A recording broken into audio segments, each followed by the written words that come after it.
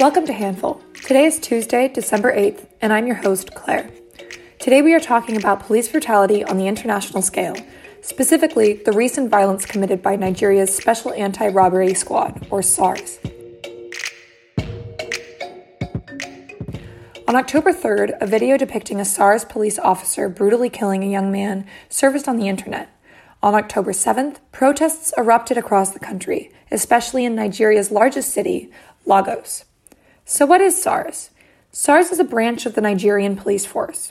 Formed in 1992, the SARS unit was originally created to subdue the rampant armed robberies that were all too common in Lagos. However, it quickly came to light that the unit was responsible for extortion, kidnapping, torture, and extrajudicial killings. A 2016 report by Amnesty International outlined the injustices committed by SARS and called the Nigerian government, Nigerian police, the National Human Rights Commission, and the international community to action, demanding reform and protective acts to be passed. In 2017, Nigeria passed an anti-torture act, hoping to smooth things over. However, the killings, torture, and corruption committed by SARS continued, and in June of this year, Amnesty International issued a follow-up report. The report concluded that few cases are investigated and next to none are brought to justice. So that brings us up to date. But doesn't all of this sound unsettlingly familiar? This past June, the U.S. erupted in national protests over the murder of George Floyd. Fed up with the repeated and unchecked police brutality in the United States, millions of Americans rose up to call for change. The U.S. has had decades of issues with police brutality, but even though it may receive the brightest global spotlight, it is not the only country with a tumultuous history with police violence. Does this mean that police brutality is an international issue? If so, how can this be kept in check? Before addressing the global scope of police violence, let's talk about what it means.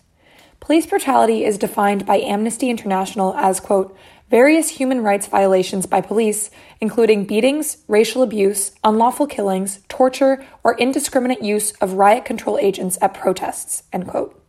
The original purpose of the police was to ensure safety for the public. So how has this gotten so dangerous on an international scale?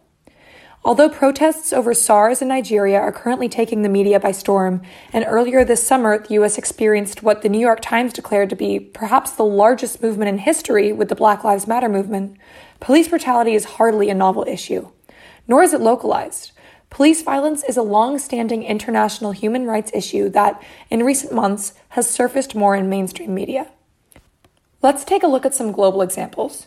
In France, the police have disproportionately stopped young Black and Arab men in abusive, quote, identity checks. Patting down, searching bags and pockets, and forcing individuals to the ground, the French police would stop children as young as 10 years old with no apparent reason. Aside from being a human rights violation, these violent searches also create a schism between communities and law enforcement, foster resentment, and make policing less effective. In the United Kingdom, the Metropolitan Police, known as the Met in London, have a database called the Gang Matrix. This follows social media activity of suspected gang members. According to Amnesty International, the Matrix, quote, stigmatizes young Black men for the music they listen to and their behavior on social media, end quote. This puts them into the category of potential gang members. This is racial profiling. Once added to the Gang Matrix, individuals are then targeted for stop and search operations by police. In South America, Brazil suffers from perhaps one of the worst cases of police violence internationally. In 2019 alone, 1,810 people were killed by police in Rio de Janeiro. That's an average of 5 people per day. In order to fight unprecedented crime rates, the police became heavily armed and helicopter snipers were employed. They've instead become responsible for 35% of all murders in Rio. As police know that their actions will not be investigated, they carry on as usual. Meanwhile, in the Chechen Republic, people that are profiled as LGBTQ are disproportionately subjected to searches, enforced kidnappings, and extrajudicial killings conducted by the police. These blatant human rights violations would happen in proclaimed, quote, purges, in an obvious effort to wipe out unfavored minorities. By looking at these cases, a pattern is visible. In all of these situations, minorities are targeted. In some cases, the violence is more forceful and obvious than in others, but in all cases, the police are given the privilege of impunity. Impunity is the exemption from punishment and is the root of police violence internationally. Without any accountability and freedom from the law enforcement can function under their own rules and suffer zero consequences. So what are the solutions? This immense amount of police violence occurring around the world is not news. The United Nations has taken steps to address police violence internationally. In one example, the UN Human Rights Council issued a resolution in June of 2020 calling for the protection of Africans from police brutality. There are also many private organizations that are taking action. Campaign Zero has a list of proposed policy solutions combating police brutality in the U.S. These include ending, quote, broken window policing, or policing minor crimes, for-profit policing, and implementing proper training. The biggest yet most challenging impact would be international policy shift. The Health and Human Rights Journal claims that gathering more proof of police brutality would be a strong step, while Amnesty International explains that passing legislation to drastically limit the use of lethal force would be most efficient.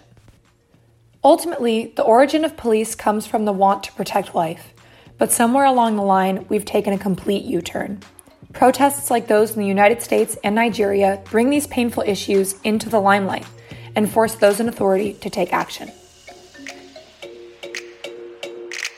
That's the end of today's Handful. Handful's a production of Novel Hand, where activism meets impact. Check back tomorrow morning for our next episode.